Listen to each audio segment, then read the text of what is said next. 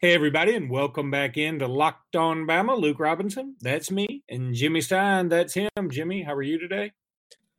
Pretty good, pretty good. Hopeful to read or hear stories about making advances on a vaccine or a cure or some sort of medical savior to come along and deliver us football season.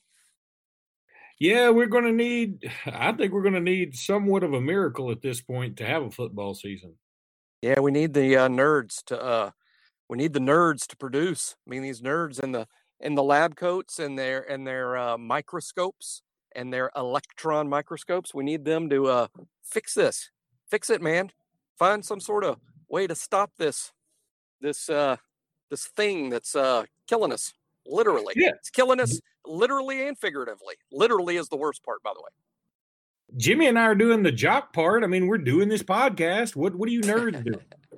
Exactly. They're probably just sitting around, probably doing nothing. I hope. I do think that. I mean, we'll see. I think people are too pessimistic about the chances of football season happening, but at the same time, you have to be realistic, and that's what happens when it's hard to imagine the virus gone before September. And what happens when one player is positive, when one fan is positive. I mean, that's why the virus has to be not just under control, but almost eradicated or at least severely limited. So that's going to take some like a vaccine or a cure. Well, and I mean, is this going to be the new normal? 9/11 changed the way we fly and travel forever. Is this coronavirus going to make it where this is kind of the new normal? I mean, I've never seen anything like this. I don't think anybody ever has. I mean, when the Spanish flu came around in the early 1900s, I mean, I don't think people use terms like social distancing. They just said, get the hell away from me, I guess. I don't know. And a lot of people died. A lot of people died in 1918 from the Spanish flu. A lot. And I wonder if what might change is these precautions that we're taking. So many of these precautions also make a lot of sense for, we would have a much healthier society if we followed a lot of these rules, just period. So I think there'll be a push for, hey, we did get the corona thing under control, but maybe during flu season, we should all live like this and cut down on the amount of people every year that get the flu, because a lot of people do die from the flu. But people, I'm terrible at math, but the general public is even worse than math than me. And that's why all those early comparisons to the flu were just so way off. Yes, a lot of people die. 10,000, 12,000 people died in the United States every year from the flu. But like a freaking 3 million people get the flu every year. 3 million. I mean, the percentage of people that die from the flu is very, very small. The percentage of people that die from corona is huge in comparison. Yeah, certainly, just like everybody predicted, the coronavirus numbers are on the uptick, especially in the U.S., where they're over 10,335 deaths as of this recording. And it's getting worse. I mean, that number is going to look really bad by the end of this week. Looks bad now. Yeah, 347,003 cases. So, yeah, but here's the positive: 18,953 have recovered. Yep. Now that's weird though. They've only, of the 347,000, 10,000 have died. Essentially, 19,000 have recovered. So there are more than 300,000 people out there just with the virus that they know that they hadn't done either or. All of whom, per the numbers, will infect 3 people each. Yeah. So that's why this quarantine and social distancing is so important. That's the number that has to be fixed. Is sick people on the average infect 3 others. If you have the flu, the average, a person with the flu averages infecting 1 corona to infect 0 others, and that's exponential. It's exponential. That's why there'll be so many more cases and so many more deaths than the flu. Comparing it to the flu is just incorrect. And a lot of smart people did very early on. And I think it's just simply because we've all been educated about this. I mean, we all were dumb about this from the start. All of us, everybody, we've all been educated about it since. So stay safe, people. Yeah. And there are a million ways to go with this. Just the ripple effects, as I think, when we initially started saying, well, we might be without football season, I think we all said it rather tongue in cheek, and that, that's not going to happen. That'll never happen. But I've heard all this talk today. Now, maybe it's just the sports talk radio machine looking for any kind of content. That's also a possibility. But one thing that was brought up was that there's already been talk between some commissioners about an abbreviated season or just an all-conference game only season. Right. I don't see how you do. I don't see how you do that. I mean, I really don't. I don't see how you tell some of these teams that depend on these huge checks from your Alabamas and LSUs and Texases that, okay, y'all can't have those, but now y'all go play in your conference. That's fine. I don't see how that's going to work. I mean, I think, and the other thing that the maybe some of the conspiracy theorists have brought up is that this is going to be a great time for the Power Five at Plus Notre Dame to just say, you know what, guys, we're gonna do our own thing over here. We're gonna go handle this over here. We're gonna take our ball and go play with it over in this direction. Y'all do whatever you want to, and yeah, we can play some of y'all just like we play some FCS teams. We can play some of y'all, but y'all aren't gonna be in our championships. Now, if people have ever listened to me, they know I'm fine with that. It doesn't bother me that Ball State won't have the same opportunity to win a national championship that Duke does in basketball. That doesn't bother me in the least. I want to see the big names play the big names. When it comes to sports at least, I'm not a huge underdog guy. I'm more, let's see the Blue Bloods. And by Blue Bloods, I mean all Power Five teams in Notre Dame. And I know some people may take offense to that because everybody loves Rudy and whatever. A lot of people love that Loyola Chicago run a few years ago. I hated it because I knew they weren't the best team in the country. I knew they weren't. Everybody knew they weren't. Right. But they ended up getting a decent bracket and were able to maneuver their way through it. And, then it left us with a Final Four that left a little bit to be desired, if you ask me. So I don't want George Mason to make the Final Four. They're not one of the best teams in the country. The fact that they can upset one team on one given day doesn't change my mind about that. I look at the big picture. That's why I love college football. Now, right. I don't want to get into that whole thing because this is a topic we could literally discuss whether there was sports or not. So, Jimmy, let's go ahead and take a break. When we come back, we'll jump into some news around Alabama, SEC, and in college football, basketball world in general. Jimmy, jumping into basketball first, Alabama gets a nice commitment from Keon Ellis, number 3 JUCO basketball player in the country, a number 1 combo guard in JUCO. I've seen some talk that he's sort of the replacement for Petty. I don't know if that's necessarily true. He probably is not as good a shooter as Petty. I don't know that, but Petty turned out to be a pretty doggone good shooter as his career moved on. I know he came in with a reputation of being a great shooter, but I think that had to develop at the next level. And I don't know necessarily that Petty is 100% gone. So right. We have to talk about a replacement just yet. But regardless, I love the fact that Keon Ellis has committed to Alabama.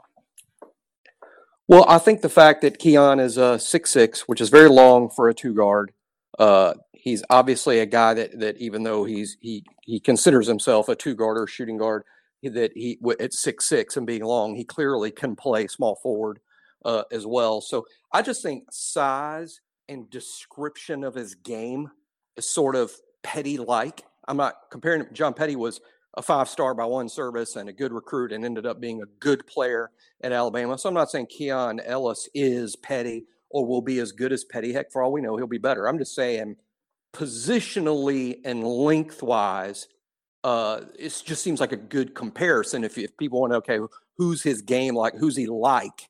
I think Petty is a good example in terms of what Keon brings to the table and his build and his athleticism. Just, I think there's a natural comparison to Petty or even Herb Jones, but Keon's showing up a scorer, and Herb hasn't been that yet. So I think it's a good pickup. I don't know basketball recruiting like I know football. I don't pretend to be a basketball recruiting expert, but I know enough about football recruiting to where logically there are some things we can look at when it comes to basketball recruiting. Here's the first thing I look at. One is the ranking, and like you said, he's number 3 in the junior college ranking. That means he's likely a really good prospect, or he wouldn't be ranked where he is, number 1. But number 2, what I look at and what's more important to me is, okay, who are the finalists? Who did we have to beat out to sign this guy? Because the fact of the matter is, if you beat out, I'm just going to pick a random Power 5 program, the Cal Bears. If you beat out Cal for 10 kids, and now they're on your roster and they're playing for you instead of Cal, do you know what your team is? You're Cal. That's who you are. Yeah. Because right? I mean, that's who you are, because that's who you're beating out for kids. So apparently, Alabama beat out Kansas State for Keon. And while that's not going to register alarms and sirens around the SEC, the fact of the matter is, if you look back over the last 5 or 6 years, Alabama's not as good as Kansas State. I mean, individual Alabama teams can beat Kansas State. And in fact, we have beat Kansas State. But in terms of what program has had the most success in terms of wins in NCAA tournaments over the past 5 or 6 years, I mean, to me, no doubt it's Kansas State. So if we beat them for Keon Ellis, then that's a good sign. Now, does that mean Keon Ellis is the type kid who's going to line up and whip Kentucky or whip Florida? I don't know about that, but we did beat out a good program for him. Darius Miles is committing tomorrow, probably to Alabama. From what I hear, that's likely Alabama. And we'd be beating out programs like Minnesota and Boston College for him. And there's 2 more programs that over the past 5 or 6 years have just been better than Alabama. That tells me that we're improving. When we're signing kids that would otherwise be signing with programs better than we are, then we're improving. Now, I also say that to say, for those of us who think, oh, we got Keon Ellis, we're going to get Darius Miles, Kentucky, watch out. No, Kentucky needs to watch out when we're signing kids that Kentucky wanted to sign. And that's not the case yet. But, hey, you got to walk before you can crawl. You got to crawl before you can run. The point is, we need 13 good players, and we need to beat programs that are better than us to get kids to start our climb back up the charts. So that's what I think the signing of Keon Ellis and hopefully the commitment of Darius Miles tomorrow represents a climb for Alabama. It's more of a step than a sprint, but still, it's nonetheless good news. It is good news, and I think it should be pointed out that you butchered that anecdote when you said you got to crawl before you can walk and then crawl before you can run. Yeah, I mean, I guess technically you do, but I think it's crawl before you walk before you run. Walk before you run. But you're right. I guess some people do go straight from crawling to running. I bet those are Jalen very Waddle talented individuals. Jalen Waddle was probably faster at 1.5 than I am at 49. Good chance I of bet that. Jalen Waddle was returning punts at 1.5 and crawling right by everybody in his very little league. Jalen Waddle was fast from minute number 1. He probably once he was born, he probably sprinted to like the ward where they keep the babies. That's like true. He just ran down there like way faster than the doctors could catch him. He was already off and running to the maternity ward. Yeah, they turned around to spank him. I'm like, where the hell did he go? He made me miss. Yeah, this kid just made me miss. So that's your basketball update for the most part. But look, I think you're right that this signing class probably is going to end up, assuming Darius Miles does commit, is going to end up being in the top 15. I thought Brian Pasick had a great point on Twitter, though, that I think in this particular class, you need to also include James Rojas, because we didn't have him. He wasn't available last year. Juwan Gary. That's right. And Javon Quinterly. That's right. I mean, this class is now, I know technically they're not part of this class, but I think you have to include them with this class big picture here, because this is their first opportunity to play. It's not like they could have played and didn't. That's not it. I think all three of those guys would have played this year, especially given our injury numbers. I don't think there's any doubt. So now all of a sudden you put those three guys with the three guys we have signed, and then the one guy that we assume will be committing and signing, and Darius Miles, and then maybe a transfer in like a Bruner or somebody of that nature. Okay, all of a sudden now this is a hell of a group coming in. The one thing that is a negative is they're all coming in at the same time, and they don't know each other any more than I know them. Right. It will almost feel like next year's the transition year. Like next year is year one, because we're going to be going like, who the hell are these people? But actually, it is. We should expect improvement in one area, and that's just that so many of the kids with this massive roster turnover we got coming, so many of the kids that will be playing for us next season will be kids specifically handpicked by Nate to play in his system. We shouldn't have round peg square hole issues, on the roster next year in terms of kids that just aren't good fits with what Nate wants to do on offense and defense. These are his guys. Now, there will be a lot of first-year guys, a lot of guys playing for the first time. So I think for that reason alone, let's keep the expectations well short of a Final Four team. But I think just due to familiarity and scheme and being a lot of hand-picked guys, we should be improved next year to an extent. I will put a big caveat that our fans are the worst at not realizing how good some of our players were, and losing Kyra and Petty is going to be a big blow. Anyone expecting Javon Quinterly to be just as good as Kyra is completely unfair to Quinterly and not founded on any logic whatsoever. Quinterly played as a freshman. Now, I realize it's Villanova, a big-time program in a big-time league, different situation than Alabama. But when Kyra Lewis was a freshman, and a 17-year-old freshman at that, he was one of the best freshmen in the United States. Javon Quinterly was not. He was just a freshman that looked fairly good in limited minutes. But based on where their careers have gone to date, it's just not fair to say Quinterly is Kyra. And he's going to be a different type of point guard as well. And I think he's going to be good. And that's not to say he won't be good. Kyra's going to be like the 18th, 19th, 20th pick in the draft. You can be not as good as Kyra and still be one hell of a college basketball player. Kyra was another level. And Petty, when he was healthy and focused in, Petty was a really good SEC basketball player. Ask any coach in this league, is John Petty a good SEC basketball player? You're going to get 14 yeses. So now, I just think replacing Kyra and Petty is going to be tough. These new guys, many of whom have big reputations, that's fine. And they might prove to be that good, but it's certainly not anything I'm going to expect of them. It's just not fair or logical. Jimmy, let's go ahead and take another break here. When we get back, we'll just do some hodgepodge Alabama stuff. We promised a re-breakdown of the 2016 Alabama-USC game in Dallas, and we'll do it, but we might want to save it considering that may be the only way we get to see USC in Dallas this year. But we're going to take a break, and then when we come back, I got a few things to go over with you. Jimmy, I don't know if you saw it, but ESPN, which is just, they're dying for content. They are struggling. And, they're like everybody else. It's tough. I write a weekly article for the Fish Wrapper, and I'm trying my best. I'm like, what the hell can I talk about?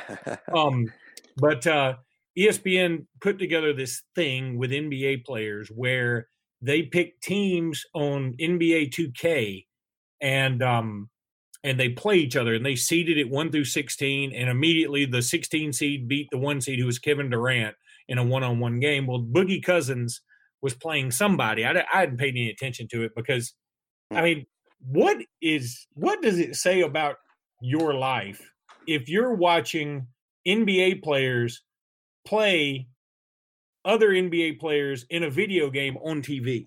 That's how I couldn't really get over that. I mean, it's sort of like reality TV to me. When it finally dawned on me that I'm watching other people live their lives and not living my own, that kind of made me realize maybe I need to stop doing some of this shit. But I mean, that's all it is. There's no script. I mean, there's a bunch of New Jersey greased up meatheads and or you know, Kardashians slapping each other. I don't want to see all that. But anyway, so Boogie Cousins was talking to whoever he was playing, and of course they've got split screen, and Boogie Cousins is you know, they're just asking questions. It's actually not bad if you look at it like, okay, I'm watching an interview, like a very candid interview. And the other guy asked Boogie, he said, well, what was the craziest dunk you ever saw? And Boogie said, well, I mean, anytime, you know, not just professionally. He said, sure. He said, craziest dunk I ever saw was in high school. He said, oh, I guess you did it. He said, no. He said, you're not going to believe who did it. It was Julio Jones. And he said, wow. And Boogie screwed up and said, yeah, you know, he plays for the Atlanta Hawks, which I bet he could play for the Atlanta Hawks. But he doesn't play for the Atlanta Hawks. He's just choosing not to. And I encourage everybody to go to AL.com. It's not really our thing to bolster web clicks for other places, but I mean, I'm going to call a spade here and say, check out AL.com and go to this article about it, because it has the interview with, not the interview, but the split screen of Boogie talking about it. And he talks about how it was Foley playing LaFleur, apparently, Boogie's team, and they were at LaFleur, and Julio wasn't doing a bunch. I mean, he was like, he's a man though. He was like, he was a thing.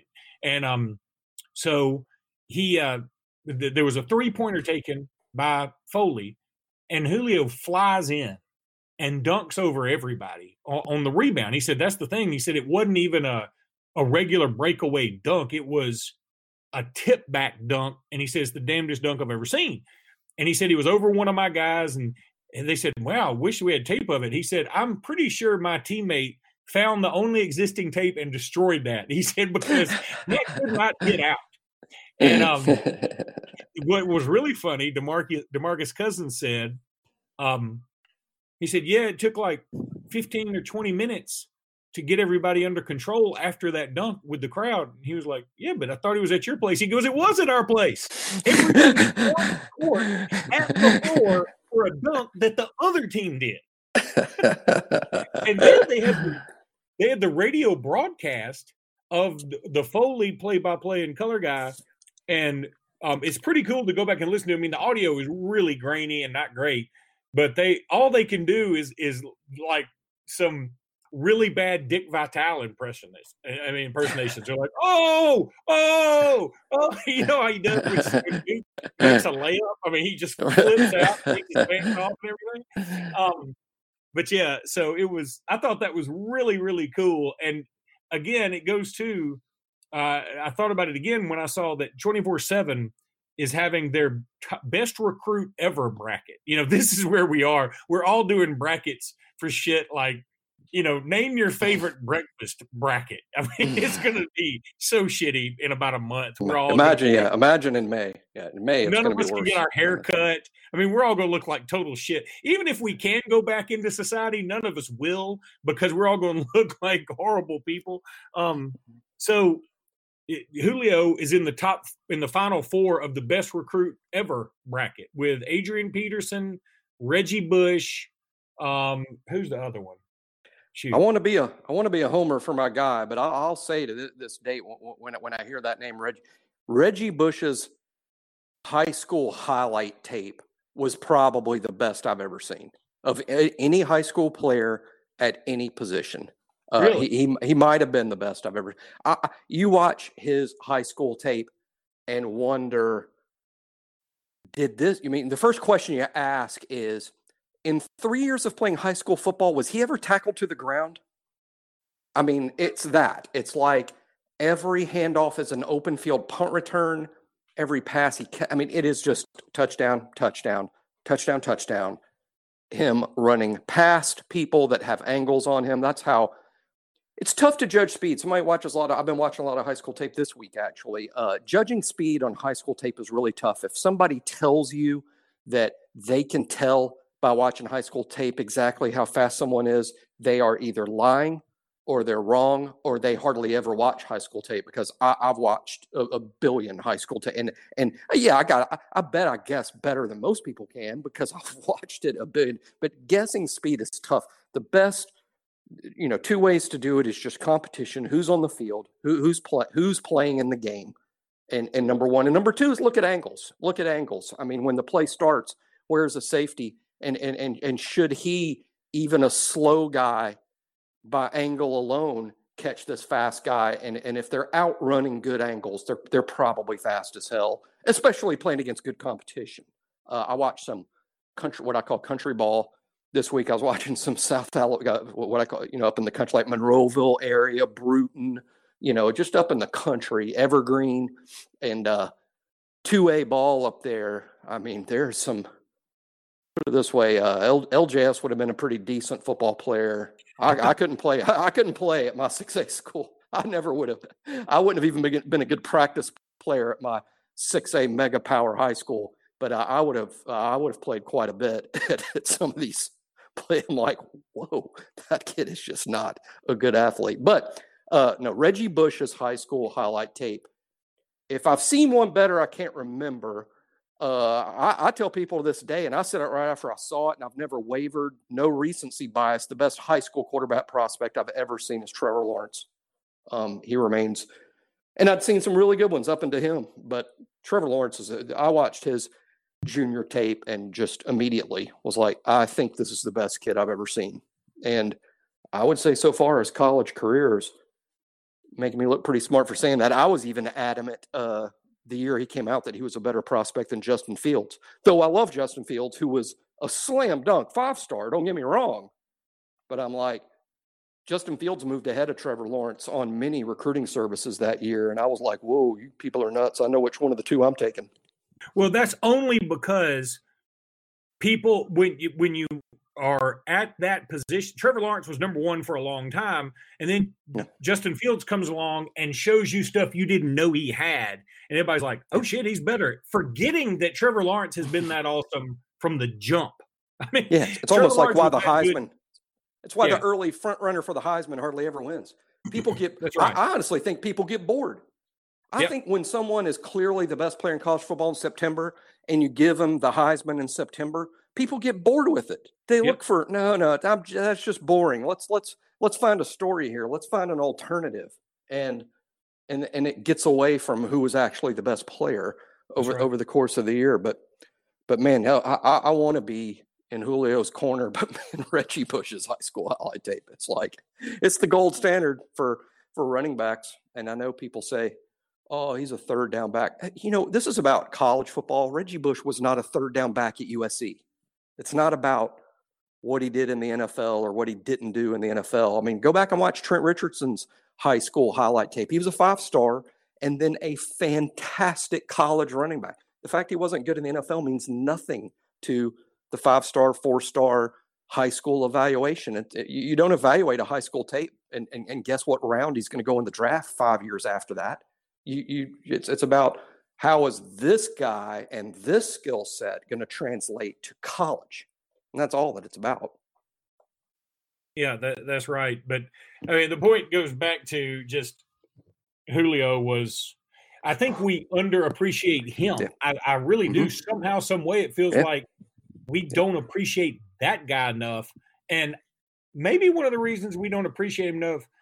And let's say we appreciate somebody like Mark Ingram more, is that Mark Ingram is a lot more active in the Alabama community. Yeah. I mean, but that's not Julio's deal. Julio isn't that way about the Falcons. He isn't that way about Foley. He isn't that way about himself. Yeah.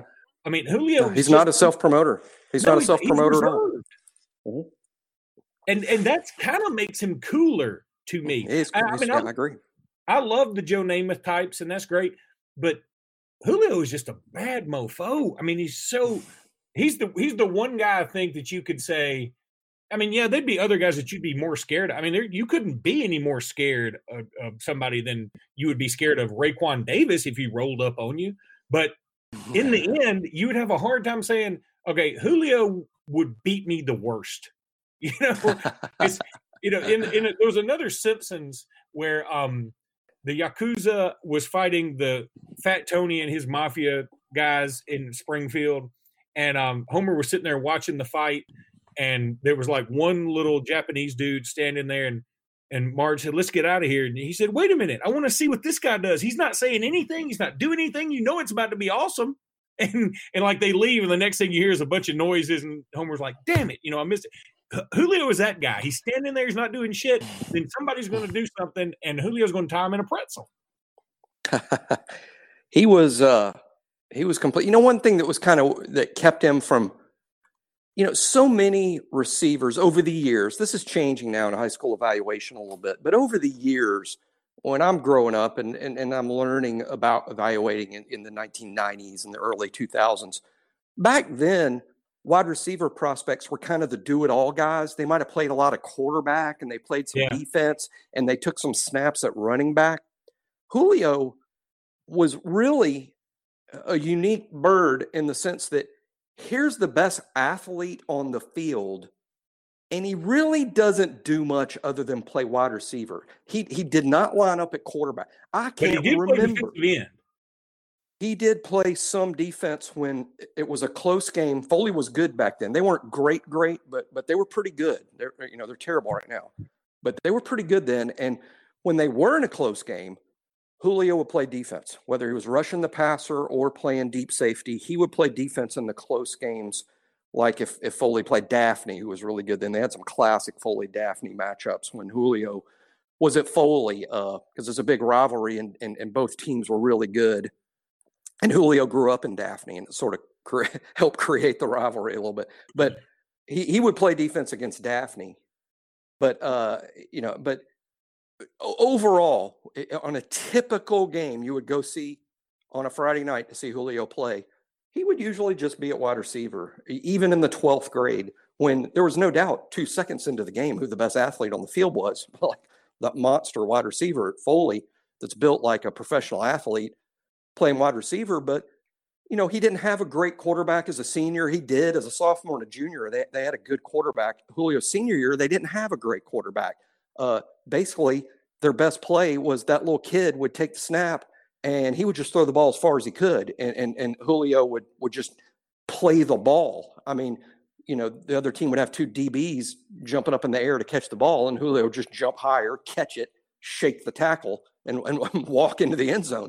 There wasn't a whole lot of slants and outs and ins and Julio getting hit in the numbers with balls. That happened when he was a sophomore and a junior, but not as a senior. So it's kind of, I think that, Luke, when you say we didn't realize what we had, I think to an extent, Julio not having a good quarterback or playing for a really good team as a senior really affected that, because it would have been different if he was playing quarterback and running around doing all these athletic things. But basically, you'd see Julio catch about six balls, 7 or 8 balls, maybe a game, which doesn't sound like a lot in high school when you're Julio Jones, but that was about it, 5 or 6 balls. And, half the time he would do something spectacular with those 5 or 6. And the other half of the time it was a bad throw, and he would be tackled by 3 guys on the spot, But boy, he will remain to me the best wide receiver prospect I'd ever seen. I've told the story here on the podcast before,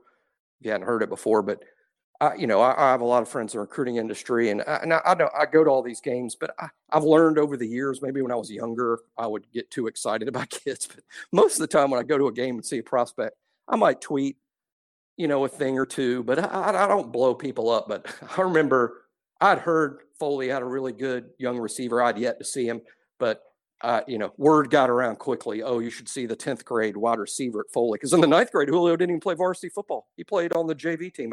I didn't see Julio playing a game until he was in the 10th grade. But so it's September. I made it a point to see Foley early because I wanted to see the Foley receiver that had a reputation that preceded him. And where I saw him was actually at Ladd Stadium, which is Mobile's biggest. That's Mobile's version of Legion Field in Birmingham. And Foley was on the road playing Murphy High School, which is a big high school, Murphy's full of good athletes every year. And it's one of the biggest high schools in the state of Alabama. And that's where they play their home games. So I was watching Foley play Murphy at Ladd, and I got there a little early, and I watched Foley warm up, and I never took my eyes off Julio. I was like, that dude is in the 10th grade. He was tall. He had broad shoulders. He wasn't 220 pounds. He was probably 185 at that time, maybe 180. But when you're 6'2.5", 180 in the 10th grade and muscular, most kids just aren't built like that. I mean, he was just built like you would expect a top senior to look like, and he was in the 10th grade. And then the game started, and after they had thrown 2 balls to Julio in the first quarter, I texted a buddy with a national recruiting service that's heavily involved with rankings and said, I remember what I said to him. I said, hey, I'm not sure what you're doing tonight, but I'm watching the number 1 prospect in the state in the 08 class. Guaranteed, don't need to see anybody else. It's 2 years away, but the race is over. It's Julio Jones from Foley. That's how, and it means more because I don't honestly do that a lot. I mean, it's pretty rare that I say something like that, but yeah, it didn't take a Forrest Davis to pick him out, by the way. It wasn't a keen eye. It was not a keen eye. It was just a regular eye that was watching him going, holy crap, that dude is special. And he's been special ever since. He was special in high school, special at Alabama, and he will be a first ballot NFL Hall of Famer. Jimmy, so one other thing we're going to do this week at some time, and I want to explain, this is the first you're hearing of this, but this is what we're going to do. You and I are going to do our own little Saban draft, okay? If one of us picks a guy, that guy's off the board. But we're each going to have an offense and each have a defense and a punter and a kicker. That's going to be harder to come up with. But so we'll start with offense, and I'll pick my. I'll let you be the call. We're going to do it snake draft style. So whoever gets the first pick, the next guy gets 2, and then that guy gets 2, and then another guy gets 2. You know what I mean? Yep. Uh-huh. So do you want the first pick or do you want the second pick? Now, am I picking a player or a unit? You're picking a player. Any player. You need 11 offensive players. Got to have 5 offensive linemen. You can have 2 to 3 wide receivers, 2 to 3 running backs, and a tight end if you want one. And a quarterback. Yeah, and a quarterback. But we're not doing this till later on this week because we don't have time. Okay. No, I got to give it some thought. Okay, and I'm kind of picking an all Saban team. Yep, and it's from 2007 to now. Yep. Anybody that played on that team, it doesn't have to be recruited by Saban. Anybody that played on that team, up. Gotcha. So that's what we're going to do later on this week, probably for the next podcast. We'll see. Want to thank everybody out there for tuning us in. Know that you have a lot of options, especially right now, and we thank you guys for listening and reaching out to us on Twitter. And what we're going to do is when we pick these offenses and defenses, I'll put them on Twitter and let people vote which team they think would win. Which team would win? Yeah, that's exciting stuff. This is how we're getting through the quarantine. I just figured it out. Yeah, that's awesome. All right, and Darius Miles, Darius Miles from IMG Academy, the basketball player, commits tomorrow. And really quickly, I believe that's big because Luke has told us all on the podcast about another player. Isn't the kid from Spain Park at IMG that you told us about? Spain Park, yep. So this is a teammate of his. So sort of a big deal. I thought about that. I like that a lot. I like having that connection. And so that's going to be really, really cool. So hopefully we'll be talking about a new commit, and then we'll do our fun snake draft. Y'all just stay with us for next time. So roll tide, everybody. Roll tide.